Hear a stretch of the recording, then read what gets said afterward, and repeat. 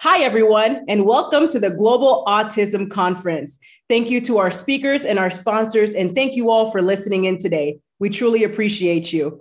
At this time, I welcome our Master of Ceremonies, Dr. Lakeisha James. She's the CEO and founder of Designer Events by Lakeisha. Welcome, Dr. James. Thank you, Gigi. Thank you so much. It is always a pleasure to be on your platform. And thank you to all the speakers that will be partaking on this platform today. So thank you, Regeline Sabat, on behalf of Life Service Center of America, LLC. And Regeline Sabat, we welcome you to the Global Autism Conference. The Global Autism Conference will give you insights on autism. This is a topic that is not discussed enough. Our speakers will bring awareness to autism. If you know someone that is experiencing this event is for you. If you know someone that wants to learn about this event is for them. I would like to introduce to you our host, Regeline Sabat. She is a motivational keynote speaker, 5-time best-selling author, life coach, first-generation Haitian American, the host of Walk With Me podcast on JRQ TV, financial expert, and CEO and founder of Life Service Center of America, LLC, and which is endorsed by Les Brown. Welcome, Gigi. Thank you. Now, are you guys ready? So we're going to introduce our keynote speaker, Dr. Sandra Rizzotti. Forgive me. She is a mother of 2 amazing teens that possess a passion for advocacy, safety, and quality education for healthcare workers. In August 2019, Dr. Rizzotti successfully completed her Doctor of Nursing practice with her published project, Preventing Patient or Nurse Violence Through Education, created a 501c3 nonprofit Nurses Against Violence Unites Incorporated, which sparked an international movement to support frontline healthcare workers and end healthcare violence. The mission of Nurses Against Violence Unite Incorporated is to bring awareness to the issues, fill the gaps of education, empower all while eliminating violence in healthcare. Among many accomplishments, Dr. Rizzotti is the #1 best-selling author, was invited to be on the Doctor's TV talk show, so exciting, Nurses Under Attack, preventing psychological and physical abuse of frontline healthcare workers for the American Psychological Academy Conference, plus the American Academy of Nurse Attorneys, CNA, and the Nurses Services Organization, among many organizations, new features and articles. Ladies and gentlemen, please welcome our keynote speaker, Dr. Sandra Rizzotti. Welcome. Thank you for having me. It's wonderful to be here. It's exciting because now autism is now on the front line. So many things that have been going on in society where mental health is now becoming more on the front end instead of being hidden by a mask. As we're seeing with these beautiful people that you're going to see tonight, we are out from underneath of our mask. We are done from hiding. Autism is often found to be presented in children as young as like 3 years old with a failure to start talking right away. It's various different symptoms. It can go from high end to Asperger's to the lower functioning where you have, mutism that can happen. There's different forms of autism, which are 3 different levels. We have the Asperger's, we have the one that is the muted one, and we also have the more higher end autism. I don't have my cheat sheet with me, but it is extremely important that we pay attention to those children that are having these learning difficulties because they might have this Asperger's, and it can also look as if they're having anxiety as well as also depression in school. These kids are often considered to be different. They might look different, they might act different, and they might have what we call, as I refer to, as a mask that they try to pretend like there's something that they're not. Bullying is very important, and we need to be focusing on that because autism can start affecting a child and can be passed down from the mother and the father. So we have to have a look and see pay attention to what is actually going on with our children. So bullying is one of the biggest side effects. When people don't understand something, they automatically go after something they don't understand. And we're seeing that a lot in society. So with that being said, I wanted to introduce, we have speakers that are coming on a little bit.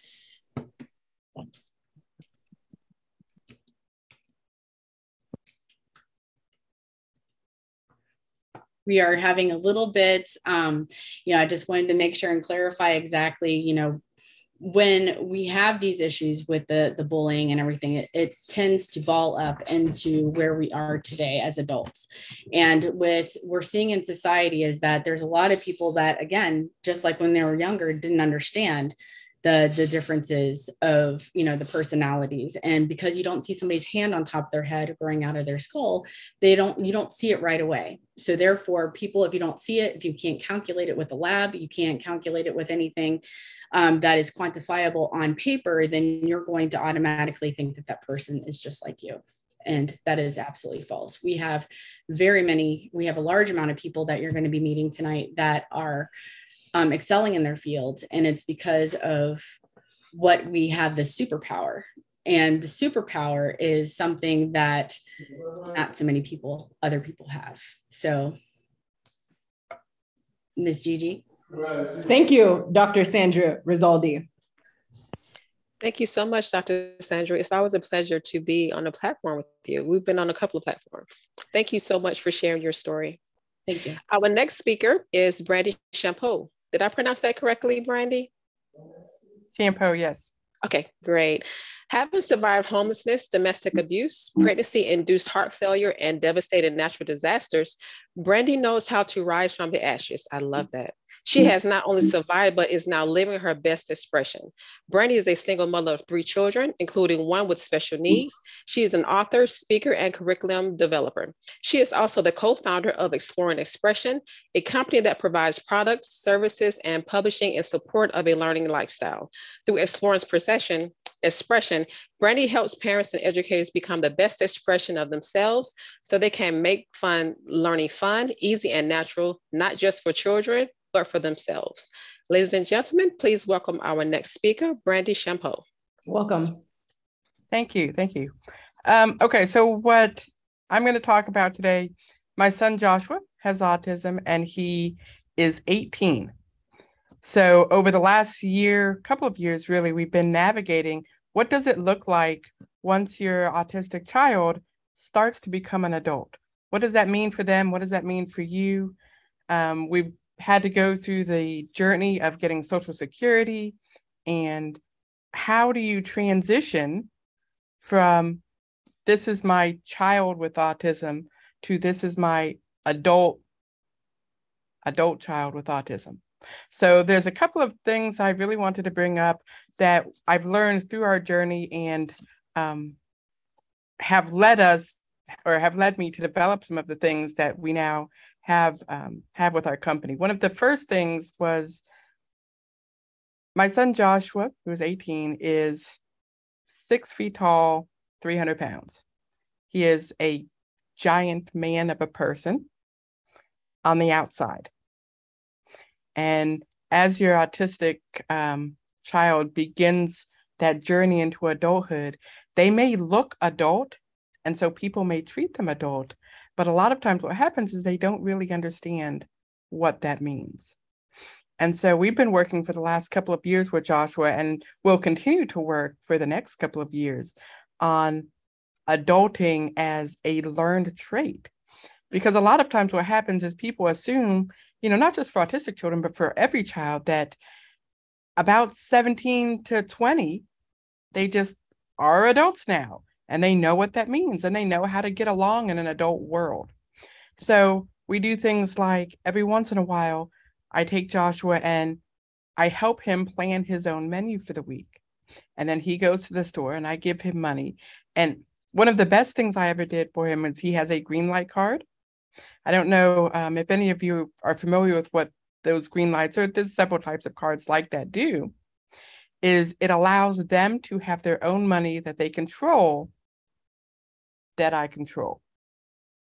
So it's his own debit card. He goes and he spends it. When we do his meal planning, I then put that amount of money on his card and he goes to the store and he shops off of his list. And then we see, did that last you a week? How long did that really last you? Joshua has a tendency to get up in the middle of the night and just eat everything. And so the first time we did this experiment, he ate his entire week's worth of food in 2 days. And then we had a chance to talk about some of those things that now, what does that mean? If you were living on your own, what would that mean for you? So it's really important as your autistic teen now becomes your autistic adult to really take baby steps. I know my daughter Samantha, who's now almost 22, she didn't need to go that slowly. I was able to say, you have a job, you're 22, now go start doing it. And she picked it up. One of the other things we really run into as my autistic teenager now becomes an adult is that mentally and emotionally and maturity, he's still about 12 years old with the things that he comprehends. And so I really have to take moments, and you really have to take moments with your child and talk to them. I know you love going out and playing with your friends, but if your friends are 12, you can't, as an 18-year-old guy, you can't just go out and play and go on sleepovers and do these sorts of things because you're now 18. And so we really it's really important to have that open dialogue, especially with your higher functioning autistic children, about what's appropriate. And I know you had talked a moment ago about really having to explain things in black and white. And sometimes I have to be brutally blunt because Joshua isn't going to understand subtleties. He's not going to understand, maybe, do you think that's the best idea? Because he always thinks it's the best idea because he thought of it. Of course, it's the best idea. And so you have to not be afraid to have the uncomfortable conversations. And, unfortunately, with my daughter, I could kind of skim over, the birds and the bees talks, or I could kind of skim over the fact that, hey, you're a teenager now, you need to shower every day. With my son, I could not do that. I had to sometimes gently hurt his feelings in order to protect him from an adult world that he didn't yet understand. The other big thing I wanted to talk about was record keeping. One of the best things I ever did, Joshua's been in and out of residential placement. We've done homeschool, he's done special ed schools, he did public school for a brief moment that didn't work out well. And now as we're going on and looking at post-high school opportunities, one of the best things I ever did was keep meticulous record keeping. I have a Word document where, I guess you could do an Excel, but I did in Word, where I have medication changes. I have every diagnosis because, they say no two autistic children are the same. Well, one thing that I've seen a lot more often than not, is that before they get to autism, they've gone through numerous other diagnoses. And along with autism, they have 3 or 4 or 5 other diagnoses. And it's important to keep those there and keep track of those things. When was that diagnosed? When was it replaced with something else? The same thing with medication, as we've moved a couple of times and doctors leave and new doctors come, and he'll go to a residential treatment and they have doctors. And it seems every time we go to residential, they just want to take them off everything and put completely new things on. Well, having those records, I'm able to say, well, wait a minute, we did that medication already, and we did that medication. And then when it came time, we got approved for Social Security the first time around, which is very difficult to do. And I sincerely believe that one reason, as an adult, you can't apply as an adult until 2 months before your 18th birthday. So his birthday was in November. So we began to apply his birthday's in December. We began to apply in early November. We started to apply. And what I was able to do is send them this document that said, hey, here is proof that here's proof of the job that he tried to get that he only lasted 3 days at. Here's proof of this, training we tried to do that wasn't really successful. And because we had all of those records, we didn't have to jump through as many hoops as a lot of people have to jump through.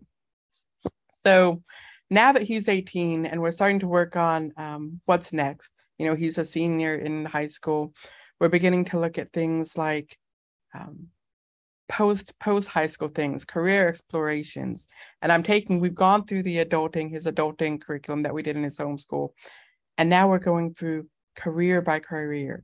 Do you want to go to college? Do you want to go to trade school? Are you going to live at home? Do you want to look for an assisted living situation that maybe isn't at home? And so my biggest takeaway, if I had one takeaway that I want to leave you with, is start thinking about those things early. Don't wait till your child is 18, 17. Start looking at those things when they turn 15. Start looking at, is my child going to drive at 16? For Joshua, when he turned 15 and a half and all his people in his class were getting licenses, he was like, let's go drive a car. And he's now 18, and we've taught him how to drive a mule. We've taken him like a riding lawnmower. We've taken him out a few times, but I know as his mother, he's not there yet. And so what we've been able to do is have those open conversations that I'd say, these are the 8 steps that you need to do. Once you get to that eighth step, we'll take the driver's test. But before you get there, I need to be able to see you in this situation and see you in this situation. And let's make sure that you're ready. So, and that's what I have. Thank you. Thank you, Brandy. Thank you so much, Brenda, for sharing your story. Our next speaker is Tracy Smith, conscious, driven living coach, executive, live purposely, feel passionately, and align authentically to your purpose with intention. I love that. She is also a leader, educator, writer, activist, consumer of research initiative. Ladies and gentlemen, please welcome our next speaker, Tracy Smith. Hi, everyone. Brandy, your story just touched me so deeply, and I just feel so much compassion for you.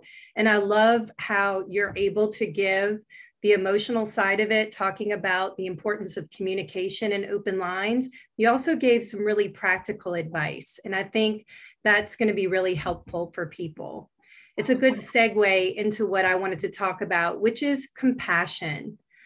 As an aunt and stepsister and niece of people with autism, also a teacher of students with autism, I have had the privilege of working with many individuals who are in different parts of the journey of learning about autism.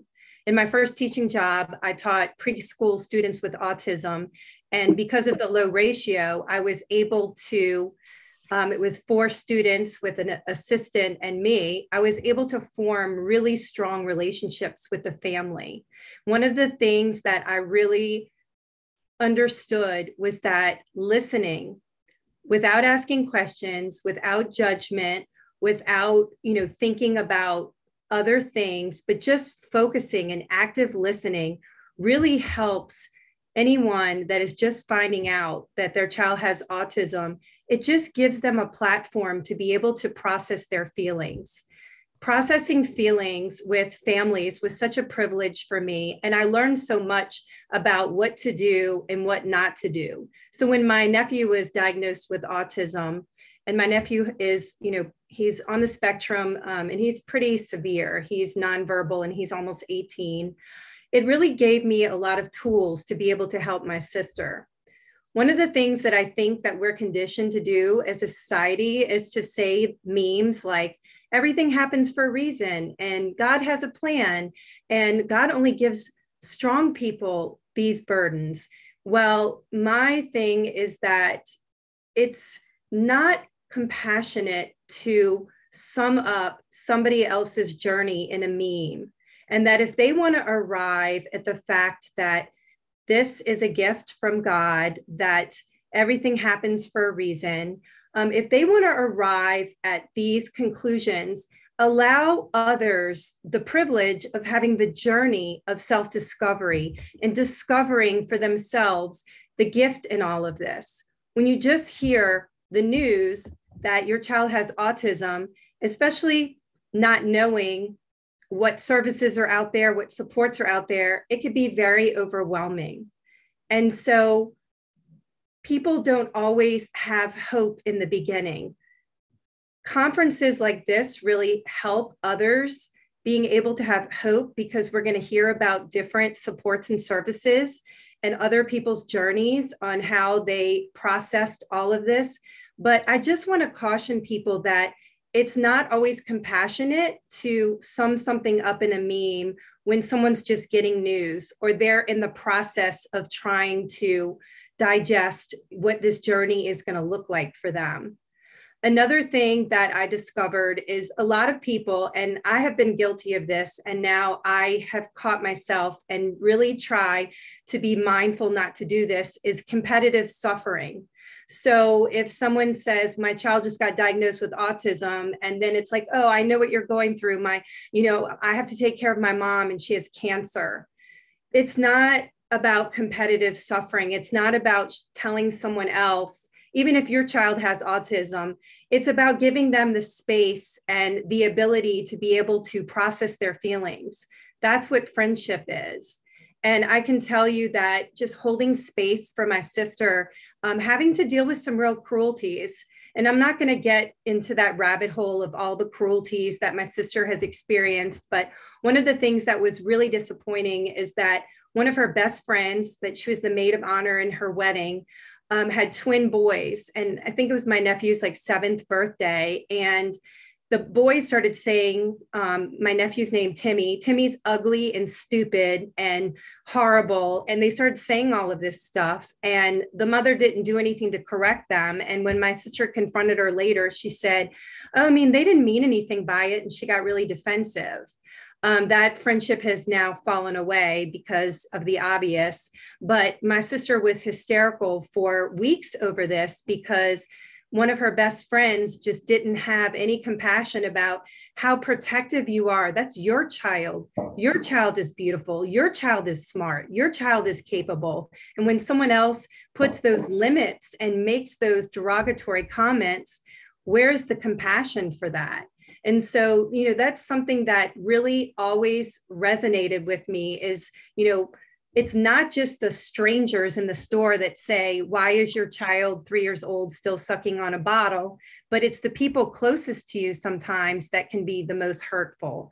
So, I really just wanted to come here and talk about the importance of allowing people space to have a friendship that is mutually beneficial and that isn't always focused on the good times. Anyone could be a friend when there's wine flowing and, caviar and, the balloons are popping. And, it's great to be friends when it's fun. But when someone's going through something, just being mindful. I'm not going to say any memes to try to make someone feel better. I'm not going to competitive suffering. I'm not going to burden with questions. I'm just going to allow the conversation. And over time, as they start to, really delve into what's available and what services are out there, then you can be a thought partner. And also, it's really important to just ask questions like, do you want me to help you with this process so that you're not alone? Do you want me to go to a support group with you? And just having patience that it's an all-consuming feeling when you get the diagnosis, and that being self-absorbed and, only feeling like your life right now is the focal point, that's okay. That doesn't mean they're not a friend and they're not there for you. But I think it's a lot easier when you're 10 years in the journey to be mindful that, it's, you can allow yourself to be open to other people's experiences and problems. But if you're in the first year, it's not that your friend or your family member doesn't care about you and what you're going through, but it's that process of acceptance and going through all the phases and, understanding and learning that there's hope and that there's so much available out there. And that sometimes, just as a society, like we're always seeing the negative stories in the media, but there's so much love and there's so much availability and community and connection available in this, autism community, that it's going to be okay. But it's really just being mindful. It's easier when you're working with a family where you're teaching, and, because that relationship is usually not on a personal level, so that when all you're doing is talking about their child, that's your job. It becomes a little more difficult when it's a personal relationship, and it's going to affect everything. It's going to affect everything. And that you always have to be mindful of what holidays and birthday parties and special occasions and how that might look, and ask questions about how you can make someone else's child feel comfortable if they have autism, what you can do to, make them feel comfortable and a part of something. And so that's really what I wanted to come here. And my takeaway is just that if you've done some of the things that I've talked about, which I have done, so that's why I'm able to reflect, because I've been involved in the autism community for 26 years. And I've just watched over time the things that I did and the pitfalls of the conversations that I was having, and really just being able to listen with compassion, ask people what they need, and give people the space for, like navigating their own journey. And they will see that, there's gifts in this for everyone. Thank you, Tracy.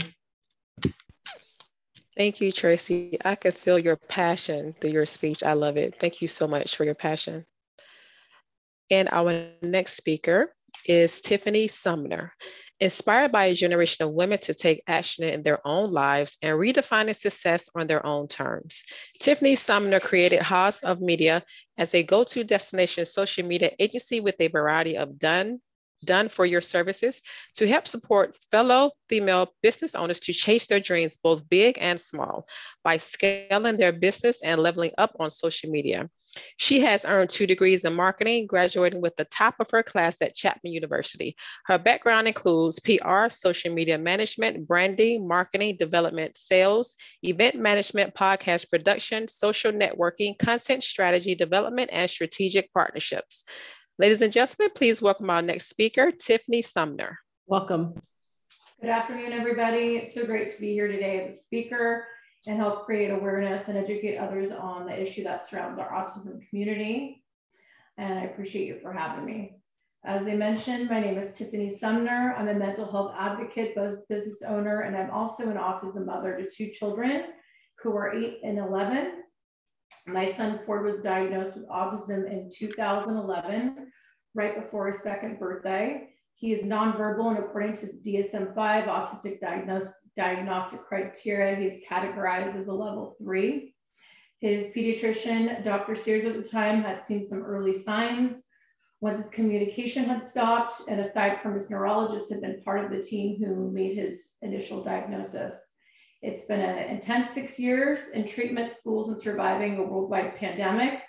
In May of 2020, several days before his birthday, his father passed away tragically, leaving me to raise both kids on my own. So I'm not here today to talk about my traumatic journey as a single mother. I'm here today to talk about the silent pandemic of autism and the alarming rise in autism diagnoses, in addition to the impact of the global pandemic.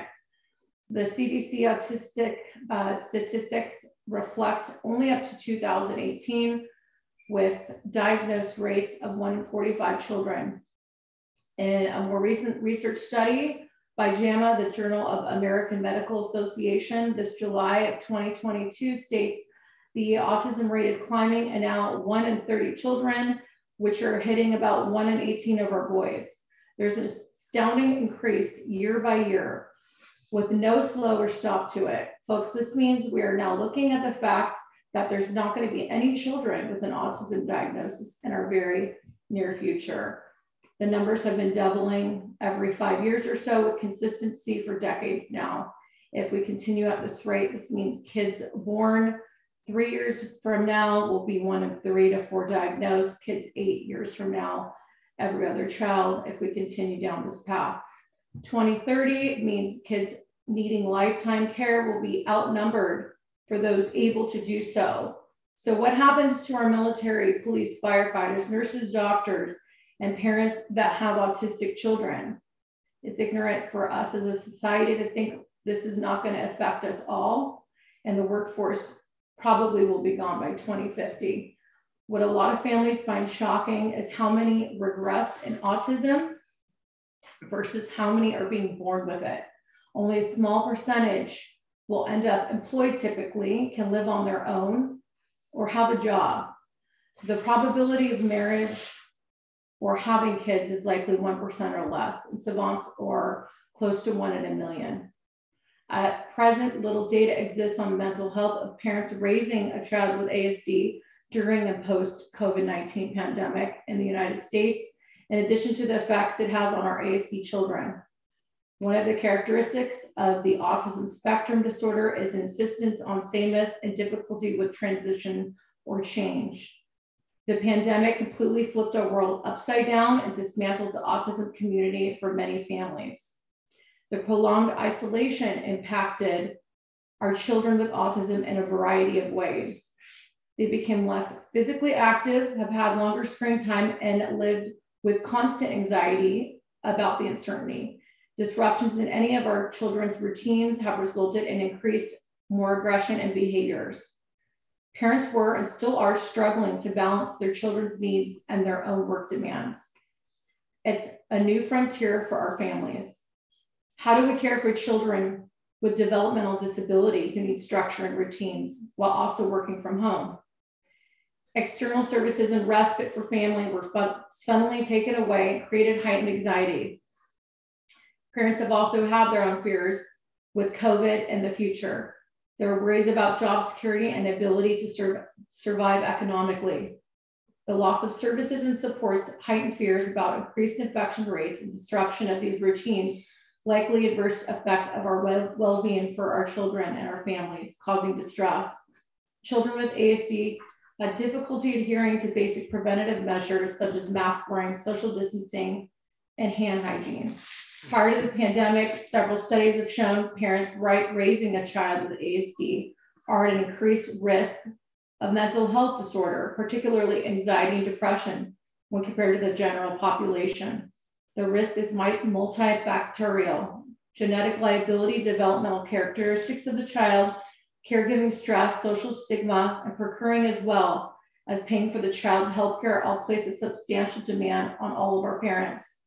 This context, coupled with the pandemic, places parents in a perfect storm for experiencing psychological distress, particularly those related to the feelings of panic among parents raising a child with ASD to a comparison of our parents as a whole in the United States. Also, the additional demands of continuously caregiving without respite at times would have increased caregiver burden, likely impacting their mental health and thereby the quality of care they delivered. Rather than being an afterthought, policymakers must understand that the needs of the people with autism are vastly different from the general population. They must provide further mental health support for people with autism and their caretakers as the nation emerges from lockdown. In the event of further local lockdowns or a second wave of the pandemic, legislation must provide additional freedoms and support to these people with autism. In the event of further, the mental health and welfare of family members who provide the home care to people with autism must be considered, because they also suffer from an increased rate of stress, depression, and anxiety. If the future prevalence of ASD remains unchanged over the next decade, there's going to be an estimated additional 1 million new cases, resulting in an additional $4 trillion in the United States in social costs. However, if the rate of increase in prevalence continues, the cost could reach 15 trillion in 2029. And these estimates only reflect what society pays, not what the actual expenses are for our families that incur out of pocket. The financial burden of ASD is significant in identifying the modifiable causes of ASD and has the potential to provide tangible benefits. In 2020, the US annual cost was estimated at $223 billion, and it's projected to rise to $589 billion in 2030. This data suggests clinicians, researchers, and policymakers should consider mental health of parents of children with ASD as the pandemic unfolds. As we know, there's no roadmap to this autism journey. What we can do is stand as a community to fight, bring awareness to the issues so that we can prepare for what's to come. Another way to help support is to find your local autism nonprofits. For us here in Southern California, I advocate for TACA, located in Orange County. Their goal is to provide education, support, information to parents to help their children who've been diagnosed with autism be the best they can be in the hopes of recovery and or independence. I'm also a supporter of Surfers Healing, which offers surf camps that positively impacts our children with autism and has a profound impact also on our parents. Autism parents are also hearing about what their children cannot do. But at this camp, it's all about what their kids can do. Thank you guys for listening and having me here today. I want to thank the amazing panel of our autism warriors and our doctors and the Life Center of America for having us. It's been a pleasure. Thank you, Tiffany. Thank you, Tiffany, for sharing your story. You guys all are amazing, amazing.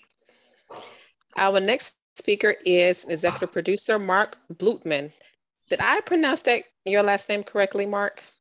Blutman is the second time was perfect. Okay, Mark Blutman. He's executive producer. Ladies and gentlemen, please welcome our next speaker, Mark Blutman. Thank you very much. It is absolutely an honor to be up here surrounded by so much passion and grace and inspiration. I am a longtime executive producer and writer of kids television. I'm known for my work on iconic shows like Boy Meets World, and more recently, the continuation of that series called Girl Meets World, which we did for Disney. And I'm also the proud father of a soon-to-be 24-year-old boy who was diagnosed with Asperger at the age of 17. I have two boys, and Liam, as he refers to himself, is our Aspie.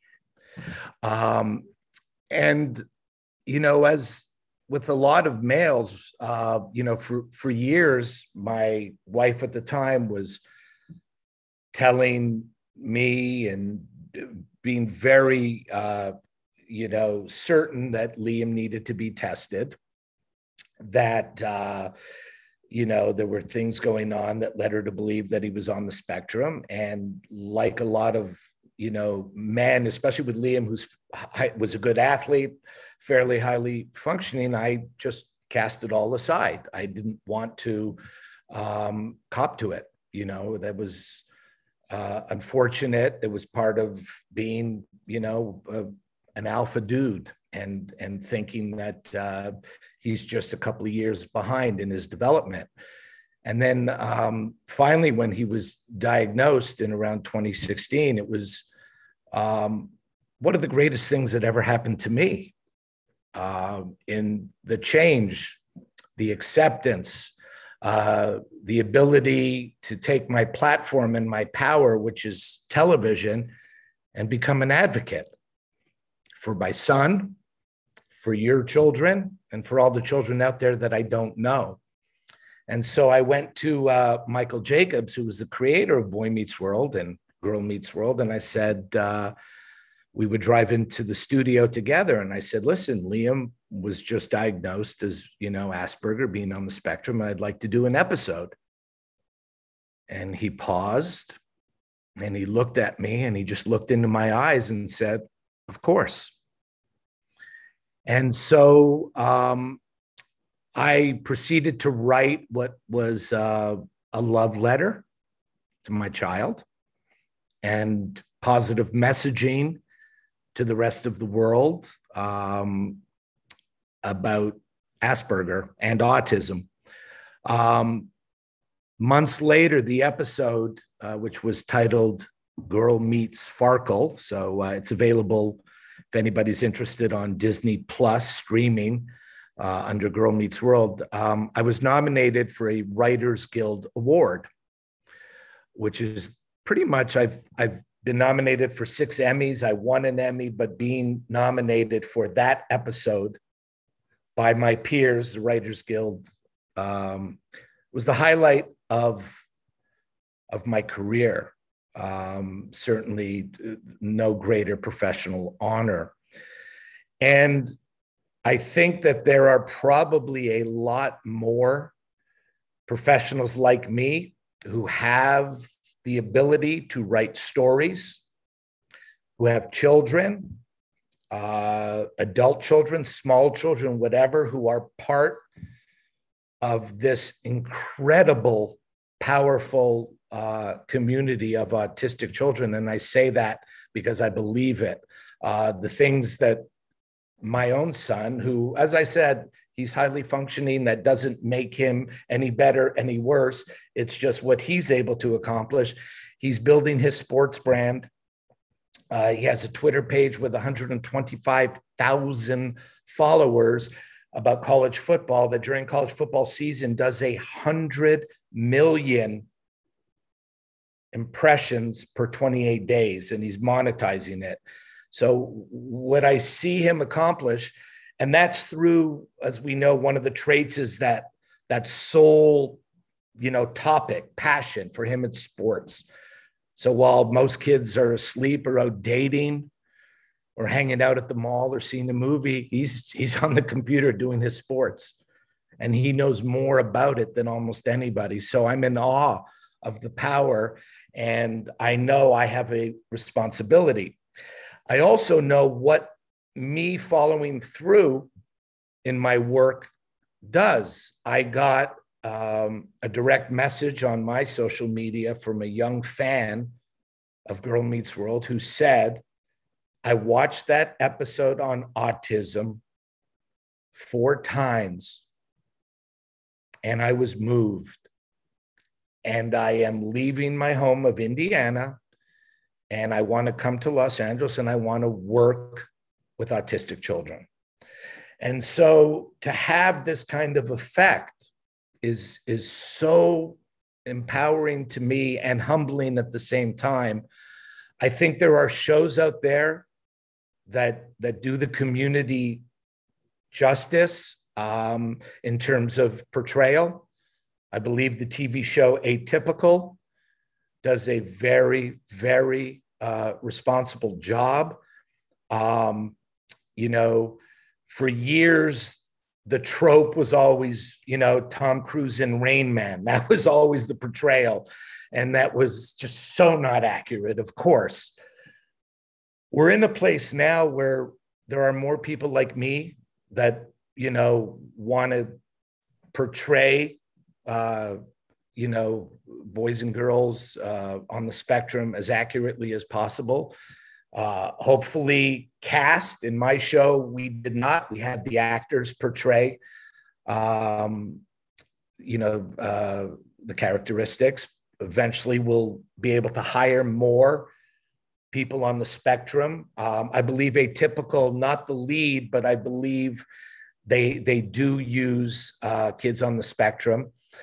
I also want to tell you about what we sometimes face also, the negative, and a lot of you have touched on, the bullying and all that. And by the way, to that, I've always said in my head that if somebody is bullying somebody for being, quirky and, different and being on the spectrum, well, guess what? They're going to find a different reason to bully somebody else eventually. That's who they are. And so whether it's, bullying our... Exactly. And so, but I do also want to share that I almost every 6 months on social media, I come under attack for that episode of Girl Meets World. All these young pseudo woke kids calling me an ableist and saying it wasn't an accurate portrayal.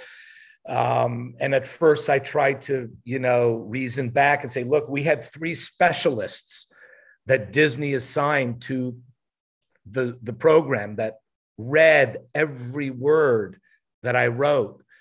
And plus I was writing experiences from my own, son. And so that makes it difficult when there are so many, young people that want to be heard and use their social media platform to attack so many of us who have purity in our heart and are doing noble things, and they don't know. In specific, there was a scene early in the episode where one of the four main characters thought he was possibly autistic, and the friend's immediate reaction was, "Oh my gosh, no way, we've known you for years." And so that was singled out as, what kind of kids, who are these writers writing the kids wouldn't accept their friend? Well, if you watch the episode, of course they did. They got books in the episode. They looked it up online. They learned everything they could about autism and Asperger's specifically, and then hugged their friend who didn't like being hugged, because that's a trait. My son. And so I just wish that young people who walk around in the name of wokeness back off and let us tell stories. And some we're going to get right, and sometimes we may miss, but we're out there doing it. We're out there shining a light on these amazing, powerful kids. So just back off. All right. And I'm just really blessed that, I've been doing this 30 something years, writing and producing film and TV. And whenever I'm on a podcast, whenever I'm being interviewed and I'm asked what one of the highlights of my, it's always that episode, my love letter to Liam. So thanks for letting me share up here, and I'll continue to, write stories that, we're all proud of. Thank you, Mark. Thank you, Mark, for your transparency. Thank all of you for your transparency. It's beautiful. You guys are so amazing. Thank you. Our next speaker, Shannon Primer. She's a special needs paralegal advocate. Ladies and gentlemen, please welcome our next speaker, Shannon Primer. Hello, my name is Shannon Primer. I also have a child with autism, or as we should say, adult. He's 20 years old. He's nonverbal. And as the other speaker said, he's like a giant man, but with about an 18-month-old brain. So people often misunderstand that he's a grown-up. And nonverbal is one of those things that people misunderstand a lot. Just because you can't speak doesn't mean you don't understand. And I want to make that really abundantly clear. I know I'm supposed to talk about assistive technology, but I do have a few things to touch on since my child is different than everybody else's. And in my political groups, I tend to have the most severe child, which kind of led me to a new career. I was happy being a stay-at-home mom, working one day a week as a waitress, and volunteering for my husband's football team and raising money there. And when Austin was diagnosed, I joke that we live through the looking glass because everything is turned upside down, just like Tiffany said. And then we have to start all the way over again. And so I didn't know what to do. So I started a journey on learning and how to help Austin. I ended up at the USD Law Clinic, had an advocacy course, and they were expecting teachers to show up. And ended up 50% of us were parents that showed up, which surprised them to no end. And one of those teachers that taught that ended up being my boss. And so I worked for an attorney for quite a few years on call as she needed me. And one of her cases brought me to really assisted technology. Austin has had assisted technology since he was 3. One of our first devices was like $10,000. I almost lost that sucker at Disneyland. I almost had a panic attack that how was I going to explain to the district where his $10,000 device went. Nowadays, we're very fortunate. There's tablets. It's pretty inexpensive. My child was the second child in my district to get one before we even had iPads. He had an iTouch with Prolo to Go. So I'm very familiar with that and Talk Chat. And through the office came a case of a school district who was denying letting a student take their talking device home. And that particular client did not hire my boss, but being the only person in the office who had a nonverbal child, those were all the cases I got brought into. Every person that worked in our office did have somebody with autism as a child. And so we all came from different perspectives, because when you meet one person with autism, you've met one person with autism. And that's a really big thing to know. When you've met one, you've only met one. And that case made me mad, because I like to joke, when you all go to work, do you leave your voices at work? And people are like, no, and they look confused at me. And I'm like, then what's a child's job?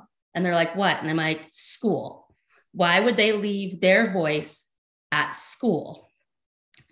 So I took this back to my board of Educate Advocate, and I said, this case makes me mad. I didn't make any money off of it. Didn't matter to me. And we took it all the way to the Capitol, and we asked for a talking device bill. That students with autism could take them home. They could take them home over the summers, vacations, whatever. And I don't give very many politicians credit, but I will say Assembly O'Donnell. I asked for an apple tree. He gave me an entire orchard. And if you know anything about politics, you normally ask for an orchard and you get one little apple tree. And he said, no, we're going to make this all assisted technology, not just talking devices. And that freaked out one of our board members. And I was like, it doesn't matter. I have clients that this will affect. And so we did take it all the way for all assisted technology, which also includes speech to text, text to speech for our kids. A lot of our kids have very slow handwriting. So it's hard for them to write. So they can now talk into a device and it writes for them and helps them correct. Google has some amazing apps that's just built into their protocol anyways. And then you can upgrade to get even better ones. It also does FM devices that help deaf students who can hear, filter out noise. And for those of you who have auditory processing issues or hearing loss, that's a really big deal when you have background noise. And those are now also allowed to go home if they're educationally related, which if you have homework at home, it's educationally related because your parents might need to help you. Same thing with everybody gets a Chromebook now, but most kids have to turn it in at the end of the year. Our kids are allowed to take it home because if they have, the school recommends you this reading list, it's educationally related for them to have it at home. And most administrators and teachers don't think like that. And I have to point out, you give a reading list every single year. You have to send the device home because they can't complete that. And again, really with our nonverbal kids, you can't assume just because they don't talk doesn't mean they don't understand. My 20-year-old, he has very good receptive language. And let me tell you, he has a tad bit of a temper if you talk badly about him. He does not take it lightly, and he will tell you. And I've learned the one thing too is when he has a meltdown, it's generally because I misinterpreted something. And so I hope the general public learns to take into consideration that what you see may not be bad parenting. It might be our children having meltdowns. And in little kids, you can get away with that a lot. When you have a man-sized child that's 5'10", it's not so pretty. So please, again, have compassion with us. And like one of the speakers said, I lost a lot of friends in this, that they just disappear. You get cancer and everybody wants to bring you dinner. They want to help take care of you and they want to help recover you. When you have a kid with autism, they fall by the wayside and you actually find out who your real friends are. And I will tell you, I have built an amazing community out of the friends I've met. And the other good point that was made is the first year, you're not going to help somebody else because people say they want to do what I do. And I said, you can't do that now. You got 3 years at least to get out of the weeds. Like just worry about getting your kid help. And then we'll worry about you helping somebody and paying it forward later. And we'll work on that. I'll help you with those skills. So if you're out there and you're at that point where you want to learn to help other families and advocate, Tiffany can help, I can help. You'll meet Paula shortly. We all do this. We do it for the love of our children, but we also do it for the love of all of your children. And I would love, since we have the lovely writer and producer on here. I would love to see some television shows about our nonverbal children who get misunderstood. So I'm going to advocate for my son's community that we would love to have some stories and told about our kids too, because we are the most misunderstood people on earth. And COVID did make it a million times worse. I did get 13 kids back in school by September of 2020. And for those of you who don't live in California, that might not sound impressive. Our kids didn't go back to school until March of 2021. I had 13 kids, not counting my own, back in school that I took for free because our kids, Tiffany's kid, my kid, they regressed so badly that I don't know if I can get my kid in a day program right now because we had 3 years worth of regression for 6 months of being off. So please, again, have compassion. And like Tiffany said, I'm sorry, I did not set my timer. I apologize if I go over or not enough. Tiffany's right, I can talk for hours. And if you can't hear them, they're both here with me. So again, have some compassion with us. And when you hear our legislators talking about just needs with disabilities, it takes 3 or 5 years to get one bill generally passed. So whatever we're dealing with COVID right now, with mental health, which half my kids are mental health kids on my caseload, and then half are like Austin. And then I have a few other different disabilities like Down syndrome and whatnot. But it's going to take 5 years for those services to catch up with us and to get actual real legislation into place to help our kids. So please have compassion with our mental health families also, because COVID, especially in California, was horrible. So thank you guys for inviting me. Sorry if I talked too long. I really hope that we all learned something here, because I know I've already learned some stuff. So have a great afternoon or evening for the most of you. Thank you, Shannon. Thank you, Shannon, for sharing your story. Thank you so much for that. Our next speaker is Dr. Bob Sears. Robert W. Sears, MD, is a practicing pediatrician, is the author of the Vaccine book and the Autism book, and co-author of the Baby book and the Portable Pediatrician. Also, Bob is an autism advocate. Ladies and gentlemen, please welcome our next speaker, Dr. Bob Sears. Welcome. Hey, thanks, you guys. I'm thrilled to be on. I appreciate you having me on the show. Such an honor to have you here today, Dr. Bob. Yeah. Thanks. Want me to just jump right in, or? Yes, sir. Okay, awesome. Yeah, I've had a busy day so far, but I spend my whole day in the office talking to patients about vaccines, and even though almost all my patients don't do vaccines, some patients will do vaccines, and so I spend a lot of time chatting about it. And I want to just talk to you guys today, I guess, about how my patients whose families are affected by autism, how they're approaching the vaccine decision and what these families are facing and kind of what they're choosing to do with their kids who have autism, as well as their next kids that they have down the line. I think that's what a lot of parents want to know. I think there's a general feeling that kids with autism are very sensitive. They're very chemically sensitive, a lot of food allergies, and there's a lot of theories that autism, of course, while it's partly genetic related, it's also environmentally related. And people have a lot of theories that environmental chemicals might be one thing that's contributing to the rise in autism. So naturally, parents who have a child with autism would automatically think right away about vaccines and the chemicals that are in vaccines, and what should I do with my kids now, that they have autism? Should I continue vaccines? And what is the risk if I don't continue vaccines? I think the answer is pretty often clear to families whose child seemed to be immediately affected by vaccines.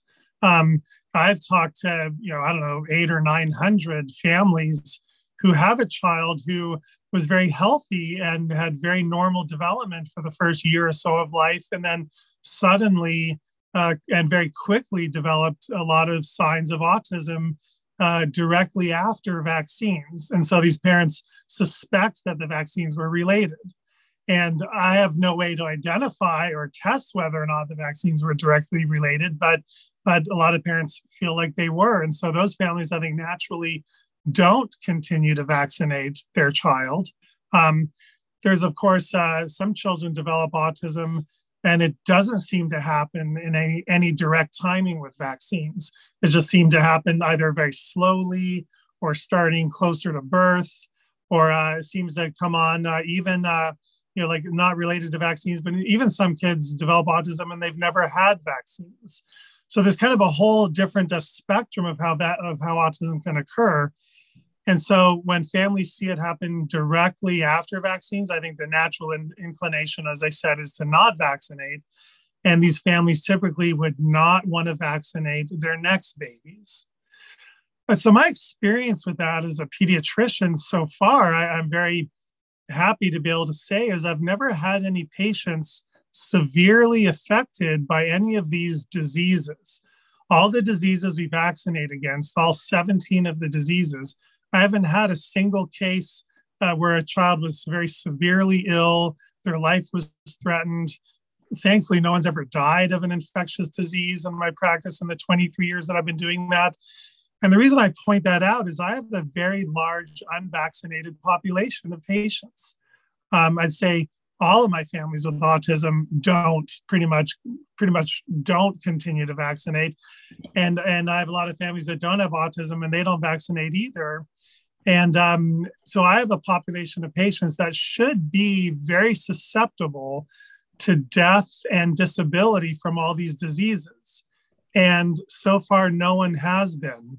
I had meningitis and whooping cough and measles and chickenpox and hepatitis and all these things we vaccinate against. No one's had a severe case. I've had to put a few kids in the hospital where they needed hospitalized treatment, but their lives were never threatened. It was never serious. They just needed a little bit more advanced medical care for it. And they all did just fine. So I think a lot of my patients don't view all these infectious diseases as problematic or really dangerous or really serious to their kids.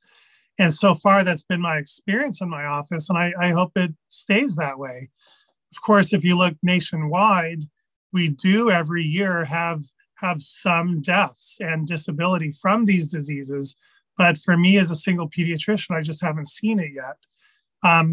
So I think each family, you're raising a child with autism, and your next babies, if you choose to not opt in for vaccines, I think the risk that your child will be harmed is very, very small. I think it's acceptably small, especially I think if you are now taking a more natural approach to life.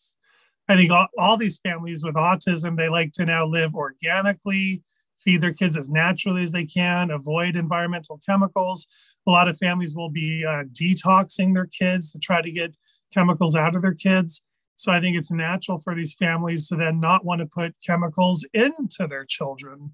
And we know vaccines, unfortunately, it's unavoidable that vaccines do have a number of chemicals. And so I respect families' choices to opt out of vaccines in these circumstances. And I don't blame them for their decision. I'm not surprised about their decision. We have a lot of school mandates that are coming up nationwide where states are trying to make vaccines mandatory for school. And in California, they passed the mandate a few years ago. New York has that mandate. Several states do. The good news is most states don't mandate vaccines for school. All right, so you might live in a free state where it's not mandated. But here's the good news. Even if you live in a state that does mandate vaccines for school, there's a federal law that supersedes that state law. It's called the IDEA law, Individuals with Disabilities in Education Act. And you can read it, and it's very clear. No state can keep a child out of school or deny a child school services for any reason. And that includes vaccines. So that federal law supersedes any state mandate laws.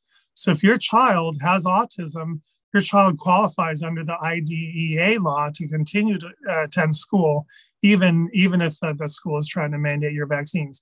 So you do have the option to opt out. The people, I think, could also argue, and it's a valid argument, if too many people stopped vaccinating, then wouldn't all these diseases come back? If every family has autism, stop vaccinating. If they don't vaccinate their next kids, if too many of the neighbors start vaccinating, because we already know that's happening. We already know vaccine acceptance has gone down, not related to autism in general, just more and more people, I think, are looking at raising their kids healthy and natural and trying to avoid, like a pharmaceutical based lifestyle. I think a lot of us adults are trying to do that as well. But I think more and more families, independent of the autism issue, are just opting out of vaccines. Are we going to see more diseases return? And are more people's lives going to be put at risk if too many people opt out? I would say the answer to that is no. We have eliminated almost all of these diseases, not really because of vaccinations, but mostly just because we are better at living. We have, better nutrition, better sanitation has gone a long way, better living conditions, less malnutrition, right? People are, have better access to medical care when they're sick. All those factors is really, in my opinion, why we've eliminated these diseases. Vaccines may have played some role in that, but I think the larger role was just played by society and advances in our society as a whole. So if more people opt out of vaccines now, I don't think we'll see a return of diseases. We might see a return of some of the classic diseases that were typical for children, like chickenpox. Yeah, if more and more people opt out of chickenpox vaccine, we'll probably see a return of chickenpox.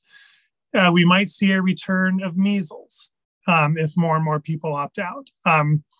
We haven't yet. Measles has pretty much remained eliminated with the occasional outbreak, but we're still fortunate we don't see a lot of measles.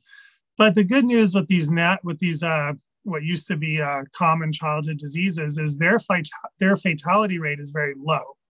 The fatality rate for measles, fortunately, is at about 1 in every 10,000 cases. So it's a very low fatality rate, much lower than, say, COVID, for example. It's even lower fatality rate than influenza in a lot of cases. So measles, I don't think, is a big danger, even if it does return. But for the most part, we're not going to see things come back simply because we're better at living. So I feel like, in my opinion, families do have a legitimate argument to opt out of vaccines for their child with autism, opt out of them for their next kids if that's their decision. They're not putting us in danger. If you're a family that vaccinates, then you should feel confident that unvaccinating families around you with autism, that they don't put your kids at risk if you have confidence in your vaccines. We're not seeing a return of diseases, so there's no risk there. So I like to see our nation not get divided over issues like this. It's so terrible. And I have talked to so many patients that their family has disinvited them to the family reunion. You can't come visit us for Christmas because you're one of those families. We don't want you people coming to visit us for Christmas because you're going to bring your unvaccinated kids into our house, and we don't like it.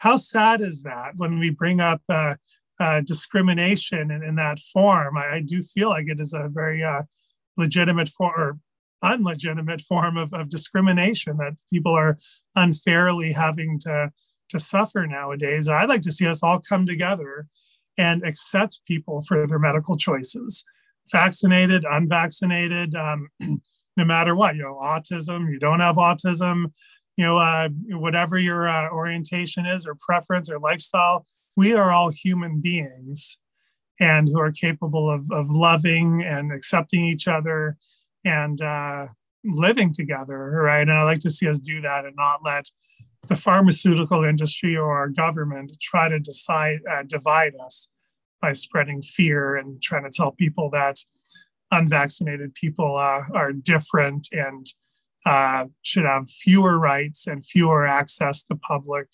facilities. And I feel like we are all the same at heart and underneath it all, and we should be able to live that way. So that's kind of how I look at the issue of vaccines, not just for families with autism, but I think all families in general. And that's why I love doing my podcast, the Vaccine Conversation, or I have my video podcast on the vaccineconversation.com. That's been a lot of fun to do. You can see those in my bio for this conference. And I'm very happy to be able to have this opportunity to talk to you guys today. Thank you, Dr. Bob. You're welcome. Thank you, Dr. Bob, for sharing your expertise. I learned a lot. Thank you so much. Our next speaker is, forgive me, I'm going to try to pronounce your last name, Paula. Paula Huvowski. Was that close? Yes, Huvowski. Okay.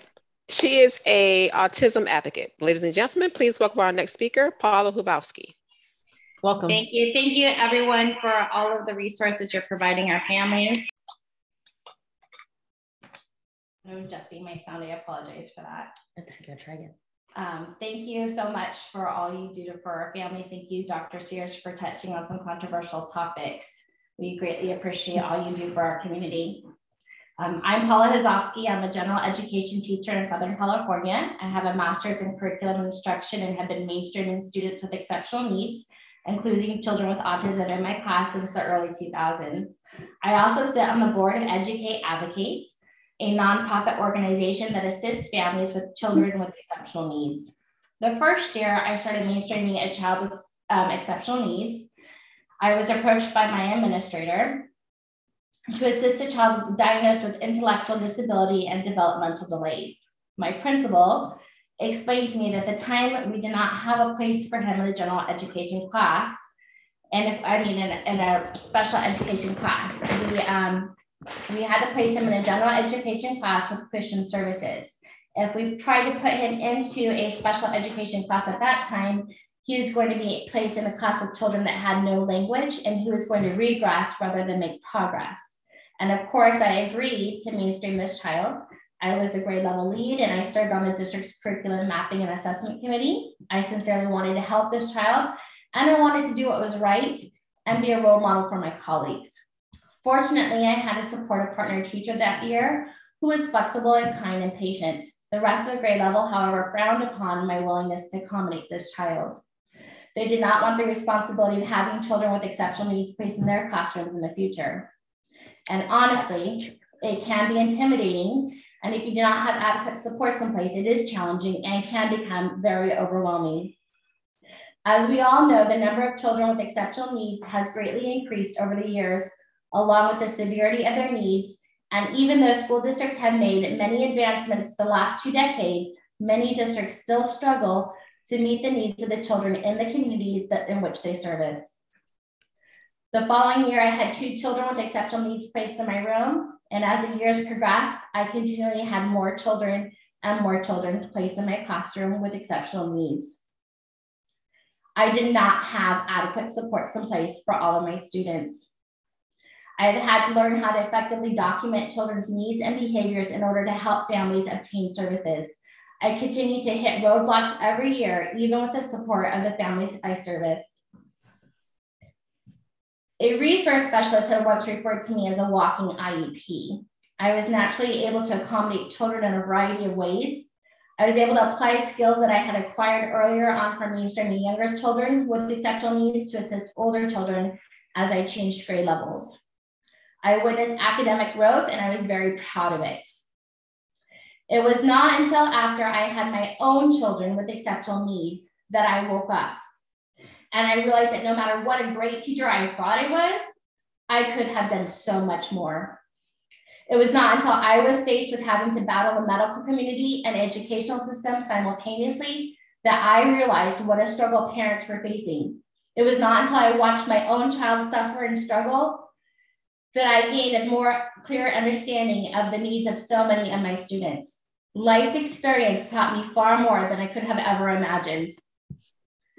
I have been a part of countless IEPs, 504s, and SST teams in a few school districts. SST stands for Student Success Team or Student Study Team, depending on the district. 504s come from the Section 504 of the Federal Rehabilitation Act, which is a civil rights law. IEPs are individual educational plans. IEPs provide specialized instruction or services to students and is governed under the Individual with Disabilities Act, IDEA. I will go into more details about each of these. Most districts start with the SST process before moving to a 504 or an IEP. It's usually the first step in identifying children with exceptional needs under Child Find laws. Children who are not performing at grade level expectations are oftentimes referred to a SST for tiered intervention supports to help the child become more successful. If the interventions fail, then the child is referred for special education assessments. Many students with exceptional needs get stuck in the SST process that delays them from receiving appropriate services in a timely manner. In my opinion, SSTs really should be used as a safety net to provide supports to families or to students who do not meet eligibility for IEP or 504 and who are not performing to their true potential or meeting grade level expectations. Instead, many schools are using SSTs as a filter. Many special education staff prefer to wait until second grade before they start to consider the possibility of assessing a child for a learning disability. Some children have delays that resolve with no interventions, and they do catch up by the end of second grade. I strongly support and advocate for early interventions to help close learning gaps as soon as possible. Different school sites within a single district can handle their SSTs very differently. Some school sites start with a pre-SST. These meetings usually do not involve parents and primarily consist of the referring teacher and a support team of other teachers. Administrators may or may not be present. I have witnessed pre-SSTs being dragged out for years. I've had parents tell me that they had requested special education assessments years earlier while the child was in a pre-SST process. I have witnessed pre-SST teams and SST teams ignore the verbal requests of families if they suspect a parent is addicted to a substance, is not being truthful, is homeless, or expect the family to be transient. Oftentimes, these are the children who need the most help if requests are not made, If requests are not made in writing, oftentimes they are disregarded because schools feel that there is no paper trail to prove the request was ever made. Once a request is made by a parent, the school district has a certain period of time to begin assessing the child. Different states may have different time periods. A 504 is less formal than an IEP. A child in a wheelchair may qualify for a 504 and not an IEP. The child may need accommodations to help access all parts of the school, but may not have a learning disability requiring specialized academic instruction. 504 plans for students with disabilities who do not need specialized academic instruction or supports. To qualify for a 504, a student has a disability and the disability interferes with the child's ability to learn in a general education classroom. Like SSTs, 504s are often, many districts often provide 504s when IEPs would be more appropriate. IEPs usually provide more supports than 504s. Students who qualify for an IEP have one or more of the 13 disabilities listed in IDEA, and the disability must affect the child's educational performance in the general education setting. The child must need specialized instruction to make progress, and you can query Google for more information in regards to 504s versus IEPs. There are several variables you need to be aware of when working with either SST, 504, or IEP team. Your team members make a difference. Team members can frequently change. Your relationship with school staff impacts your ability to effectively work with other members on your child's team. Depending on the team you're working with, you might catch more flies with honey than vinegar, or if you are too kind, you may get railroaded into signing agreements you don't clearly understand. When we do not have adequate services in place to meet the needs of our most vulnerable kids, we are pushing those kids away and we are alienating them. I've witnessed children as young as 5 to 6 years of age being set up to fail by overwhelmed administrators and support staff in order to pressure parents to find alternative placements for their children. We are not just alienating the children, but alienating the caregivers and making it more difficult for them to help their children. The situations I witnessed affected children with behavioral challenges. A child lacking skills related to frustration and tolerance may act out, and educators may perceive his behaviors as being attention-seeking or manipulative. That child is just throwing a fit because he doesn't want to have to do his work. Instead of being punished, excluded, alienated, the child needs to learn skills to function successfully in the classroom. If these children happen to attend a different school or even had a different teacher, the situation may not have escalated to the extent in which it did. These children need a team of adults who could collaborate and work to teach the child the needed skills to be successful in the classroom. And there is hope. We can fix a broken problem. Our system is broken. In my school district,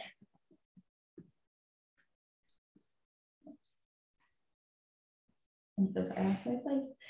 In my school district, I know an administrator who resides in the school in which she teaches. She has she is not a teacher, I'm so sorry. I worked with her as a teacher. She's now an administrator, and at her school site, she has 9 autism classes. She's phenomenal. She lives in the community. She invests a lot of time and energy into the community, and she cares a great deal about her children. And all of the children run through her classroom or through her school now. She works hard to limit SST interventions to 6 to 8 weeks. She understands that if a child has a learning disability and is not addressed until 2nd grade, then several years of opportunity to intervene and assist has been lost. And when in distress, she does not hesitate to call the district office and wave the white flag. She advocates for her staff to make sure their needs are met too. Fortunately, the district also cares deeply for the community, and during troubled times, even the director of special education arrived in his running shoes to the school site to fill in as an IDIA autism aide. In a single school district, school sites can handle their population of children quite differently. Hopefully, other schools in our school district and surrounding districts will learn from her success. Joining support groups of other parents in your community and surrounding communities is quite helpful in learning services available to your community and near you. I am continually learning of new strategies and new resources families are able to access. Based on my experience, I am not an attorney, I am not a paid parent advocate. If you have concerns about your child's education, get involved. Before making complaints, ask questions and find a way to be involved in the school community. If you're having a difficult time getting the results you want for your child at a school site, investigate what's happening at other sites. Put your requests in writing, provide documentation to support your requests. It is our life experiences that have taught us what our children need, and oftentimes we need to educate the educational community in order to effectively advocate for our children. We need to establish innovative pathways to success for our children and for future generations. We have the ability to fix a broken system together. If you would like additional information, feel free to check out Educate Advocate's website at educateadvocateca.com. Our nonprofit provides resources for California families. We do have a list of amazing parent advocates and educational attorneys that represent our families. We also have we provide a lot of assistance for free. I personally have had the pleasure of working with both Shannon Primer and Elizabeth Eubanks, an educational attorney, and I have been very blessed to have them assisting me on this journey. Thank you so much for having me today. I hope I gave everyone lots of information. Thank you, Paula. Thank you so much, Paula, for sharing your expertise. So we have 2 speakers left, but before I introduce our next speaker, I want to thank the sponsors.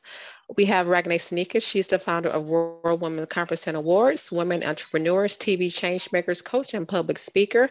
Michael D. Butler, he is the CEO of Beyond Publishing. He's a book publisher, global speaker, media coach. Daniel Gomez, keynote speaker, corporate trainer, executive coach, confidence architect, and author. Melanie Ake, she is the founder of Everyday Leaders, professional coaching and consulting, and she's a certified John Maxwell team leadership coach. And myself, Dr. Lakeisha James, I am the founder of Designer Events by Lakeisha, where we specialize in corporate events, event design, and set design for films and plays. Thank you all sponsors for sponsoring our events. Our next speaker is Jana Champagne. She's an autism mom. She's a retired RN, professor, diplomate of medical cannabinoid sciences. Did I pronounce that correctly, Jana? You're close. It's cannabinoid sciences. Okay, thank you. You get it fast. Okay. Ladies and gentlemen, please welcome our next speaker, Jana Champagne. Hello, I'm so excited to be here and just so impressed with everybody's stories. And thank you so much, everybody, for sharing your experiences and your knowledge today. I love that, we can come together on these types of events and just bring our collective knowledge to the masses and help them really understand, what we are going through as autism parents and what our children experience. So the title of my presentation, Cannabis for Autism Harm Reduction, may have perked your interest and maybe it even raised your eyebrows. That was my initial response upon hearing a friend discuss using cannabis for her son with autism. As a nurse and an autism mom, we dove into the biomedical approach to target my daughter's physical autism imbalances from the very start. We have tried or considered just about every possible biomedical intervention, but cannabis definitely wasn't on my list. After all, I hadn't learned anything about the biological mechanisms and potential benefits of medical cannabis in nursing school, nor is it taught in medical school, which represents a major barrier for patients seeking competent medical cannabis guidance. Our biomedical journey began when my daughter was diagnosed with severe autism at age 2. And later she was labeled mentally retarded and unable to learn by the school district in 2nd grade. She was nonverbal until age 10, and when puberty began, she was still largely unable to express her needs. Cannabis came into the picture for us when my daughter experienced a severe puberty crisis in 2014, and I used my nurse knowledge to objectively compare all of the options to address her aggression, self-injury, and property destruction behaviors. And that's when I learned that cannabis was objectively the safest and potentially the best option for her. I've never felt more helpless than those devastating months, witnessing my child suffer to the extent of injuring herself and others in a blind rage.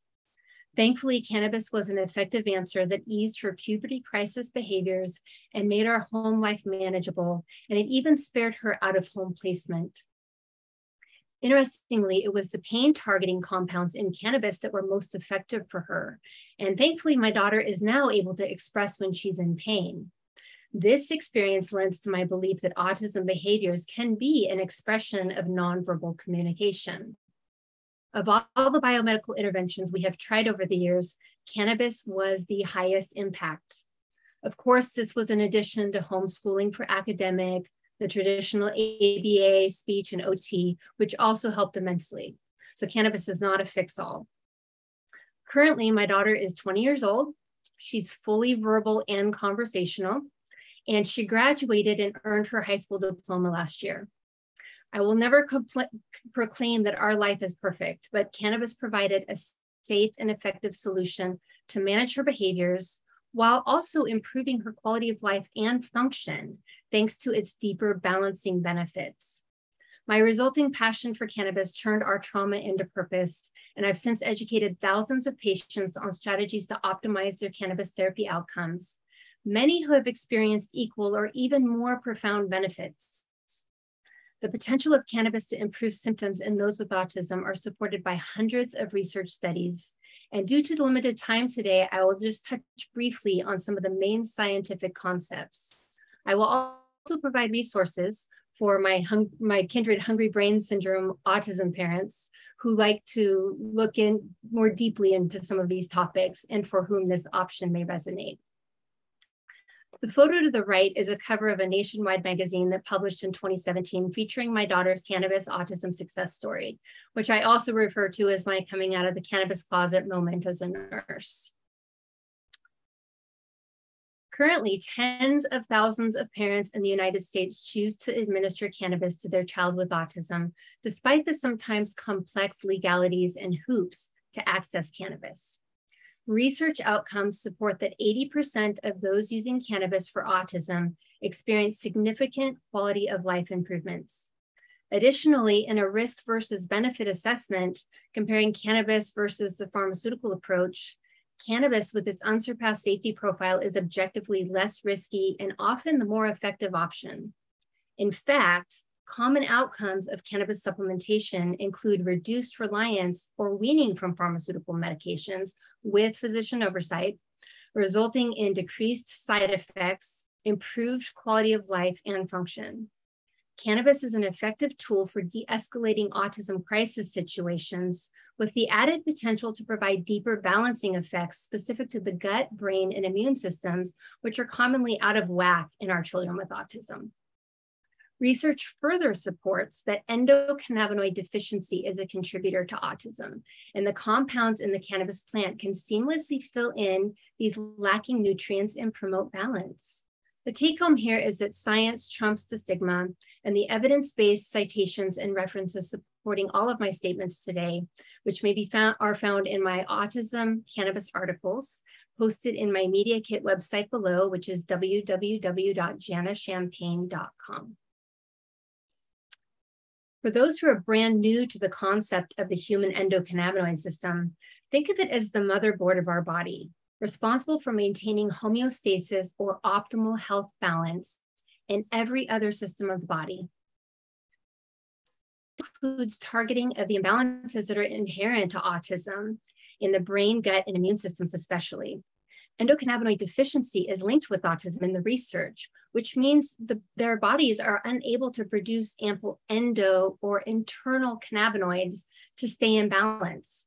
Additionally, cannabinoids are considered vital nutrients and are actually argued necessary for life.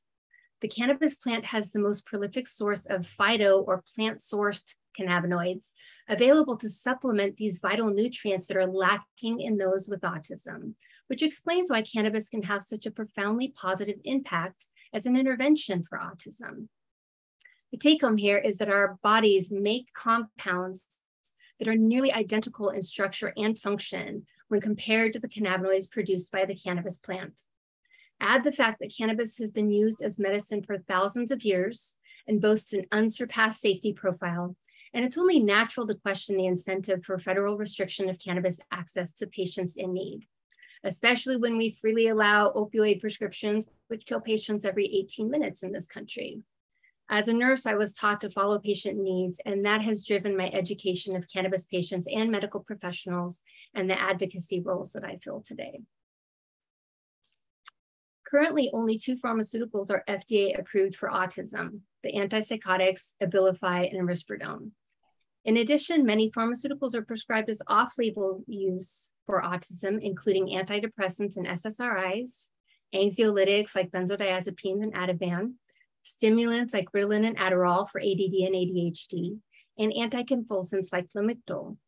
The mainstream pharmaceutical approach for autism is high risk, especially considering these drugs are not approved for use in children, and we really have no clue what the long-term effects may be.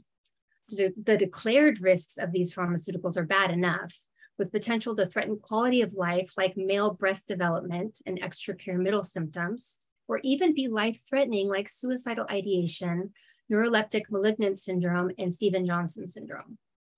When compared with the potential risks of cannabis, which are minimal, especially with the non-intoxicating compounds, pursuing cannabis was the natural choice for my daughter. The primary risk of cannabis therapy is pharmaceutical interactions, and screening by a knowledgeable medical professional with dose spacing can easily mitigate this risk. My passion for improving access to cannabis for autism spawned the creation of 501c3 Autism Safe Haven at www.autismsafehaven.org, which is committed to creating cannabis-inclusive autism care resources, care homes, and communities. In addition to being cannabis inclusive, Autism Safe Haven's model also provides many of the resources that contributed to my daughter's amazing improvements. Unity Formula's CBD products are optimal therapeutic quality, legal in every state of the US and many countries, and they offer a mind line of products specifically formulated for use with autism and other neurological conditions. CBD and hemp compounds are not intoxicating and will not risk functional impairment or adverse effects in children and teens like THC may cause. Unity also offers free nurse guidance, which I highly recommend prior to combining cannabis with pharmaceuticals, and a 20% off coupon code to discount your purchase. Additionally, these are products with purpose, and a portion of every purchase is donated to Autism Safe Haven. I hope this introduction to cannabis for autism helps expand your paradigm on this important topic and promotes realization of its potential as a harm reduction tool for autism. I hope you will join me in advocating for improved legal access and expanded use of cannabis for autism families in need in the United States, and also in creating competent cannabis care resources. Thank you. Thank you, Jana. Thank you, Jana, for sharing your expertise. Thank you.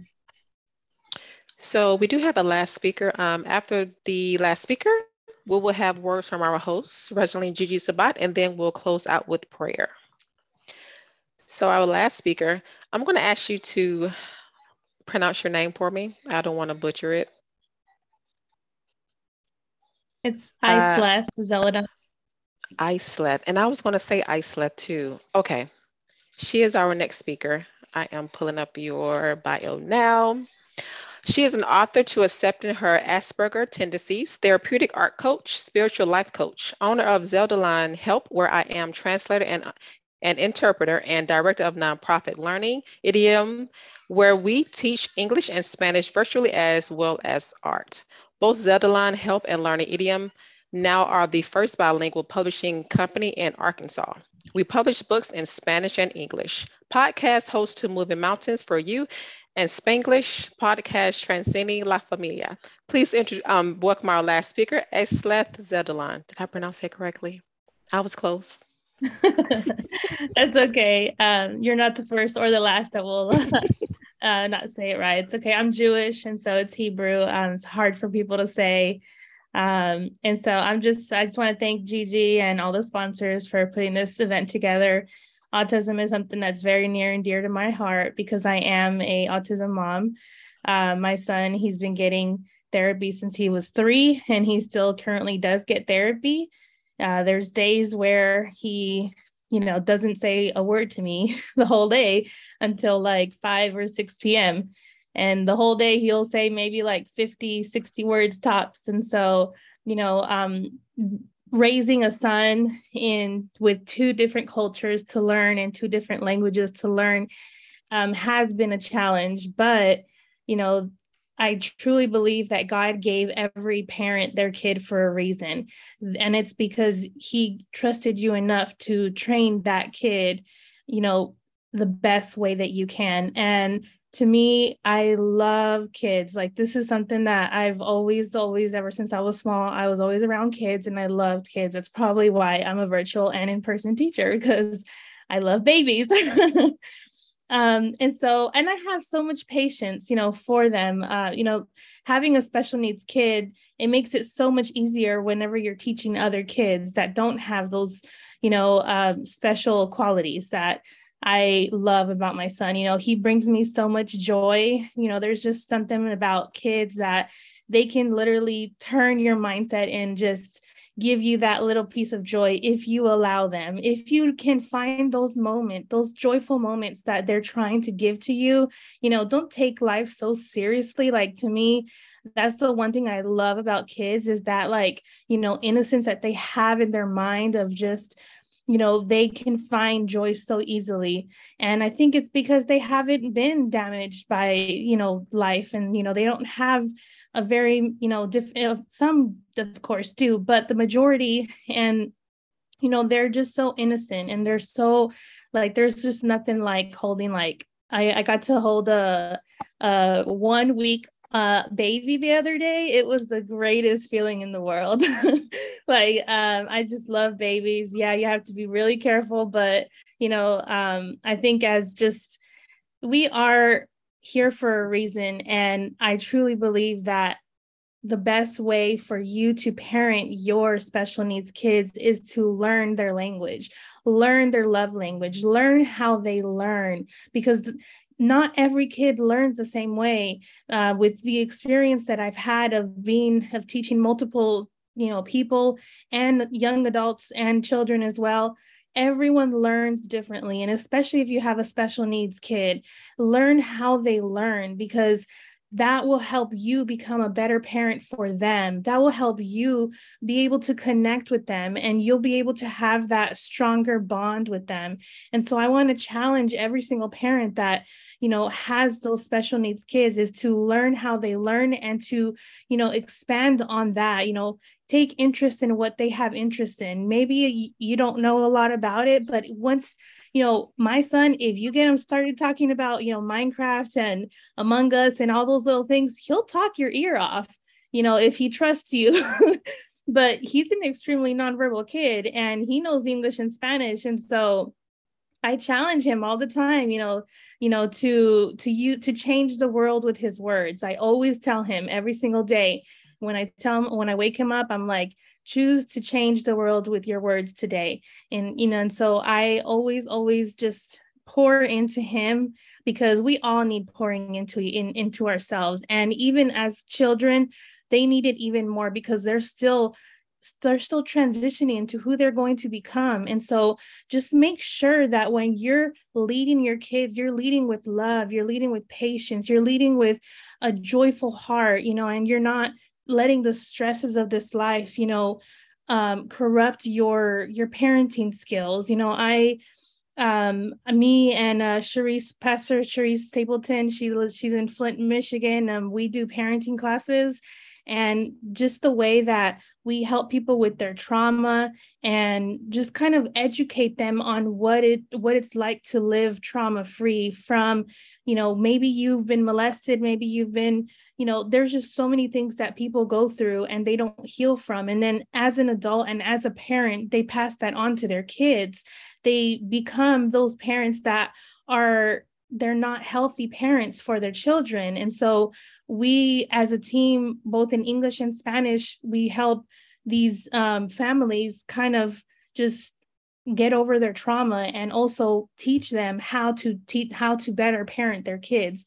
And to me, there's nothing better than doing that, because I know that with every parent that we help, there's just kids that are going to benefit from that. And that's a whole legacy that we're changing. That's a whole generation that we're changing for the better. And so I'm just so happy and honored to be with you guys. And I love, my son. Even though he is 10 years old and he's still learning every day, and I'm still learning more things about him, I'm so grateful that God chose me to lead him. And I take that very, very seriously, because I always challenge him. Last year, I challenged him to write a book. I've published 4 books, Accepting His Asperger Tendencies. That's a book that I wrote over, the 10 years that he has. I started writing when he was, maybe 2. And so I would just document, the little victories that we had, the struggles that we had, what we did to overcome them, and so I compiled all of this into one book. And it's basically like my story and the Latino aspect, the Latino side of what it's like to have a special needs child and have your family, accept that diagnosis, because in the Latino community, it's not mental health is not spoken about. They always brush it under the rug. They don't really focus on that. They just, they don't want anybody's dirty laundry out there. And so in their head, it's not an issue. And so I'm a big mental health advocate because of that reason, because just like so many people have said, I was one of those that suffered from depression and anxiety because I didn't know what to do with my son. I didn't know why he was doing this, why he was doing that, why he wouldn't talk, why he wouldn't express his needs. And the moment that I changed my mindset to just accepting how he was and trying to lead him in his calling, that's when I actually became not only a better mother, but a better human. Like to me, it was like a big kind of like a light bulb moment, because it was like, I get it now, I wasn't questioning why me, or I wasn't, I changed my mindset from a victim mentality to a victor mentality, because I was not asking God, why he did this, or why, if it was something that I did, and I think also I do want to end with every parent that's listening. Choose to forgive yourself. There's so many mistakes that we do as parents, make that choice to not only forgive, maybe somebody who did something to you, but choose to forgive yourself, because there's so many things that you're learning as a parent, that mistakes that you do, and have a little grace for yourself, just like you have grace for your children and how love you have for them.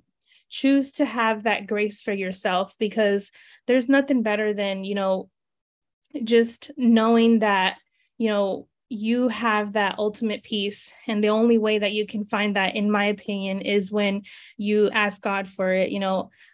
Peace is something that, if you don't have it, definitely look for it, because you can't be a healthy parent for your child if you don't have that peace and you don't hold that peace.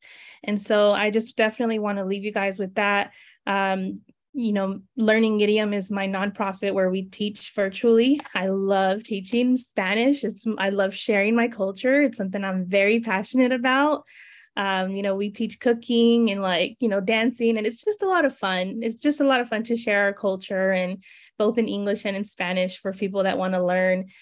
We teach on Clubhouse and on Zoom, so it's a lot of fun. And so just thank you so much, Gigi, for giving me this opportunity. And God bless everyone, and I want to give everyone a virtual hug, because I'm a hugger. For anybody that doesn't know, if you don't get 5 hugs every single day, you are that is how you maintain your mental state from declining. So make sure you hug the people around you and love them. So at least 5 hugs a day. So I'm virtually hugging you guys. So thank you so much, and God bless and peace be with you guys. Thank you, Aisling. Thank you for sharing. Now we'll have our last words from our host, Regeline Gigi Sabat. Wow, absolutely incredible. We heard from amazing speakers from all over the world today. Thank you all. And thank you to our sponsors as well. And thank you all for listening in today. Now, everyone, write this down. Change begins with you. I'll say it again. Change begins with you. And I'll say it again. Change begins with you. As Mahatma Gandhi said, be the change you wish to see in the world. And so it starts with us as expert leaders to really come forward and to express ourselves freely in regards to the facts, and to not just raise awareness, but educate others. And that's what each speaker here did tonight. And I truly appreciate each and every one of you. Now, always remember the importance of listening. Listening truly matters. In the Bible, it says we have 2 ears and 1 mouth. We must always remember to listen first and foremost. Listen, it truly matters.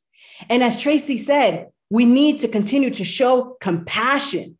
Compassion truly matters. When we can put ourselves in someone else's shoes, then we can really understand. And you don't really need to physically be in them to understand. All it takes, again, is listening and showing that compassion and understanding. And bullying needs to end. Bullying, I'll say it again, it needs to end in all forms. Everywhere, it needs to end. It's not okay. It's not okay.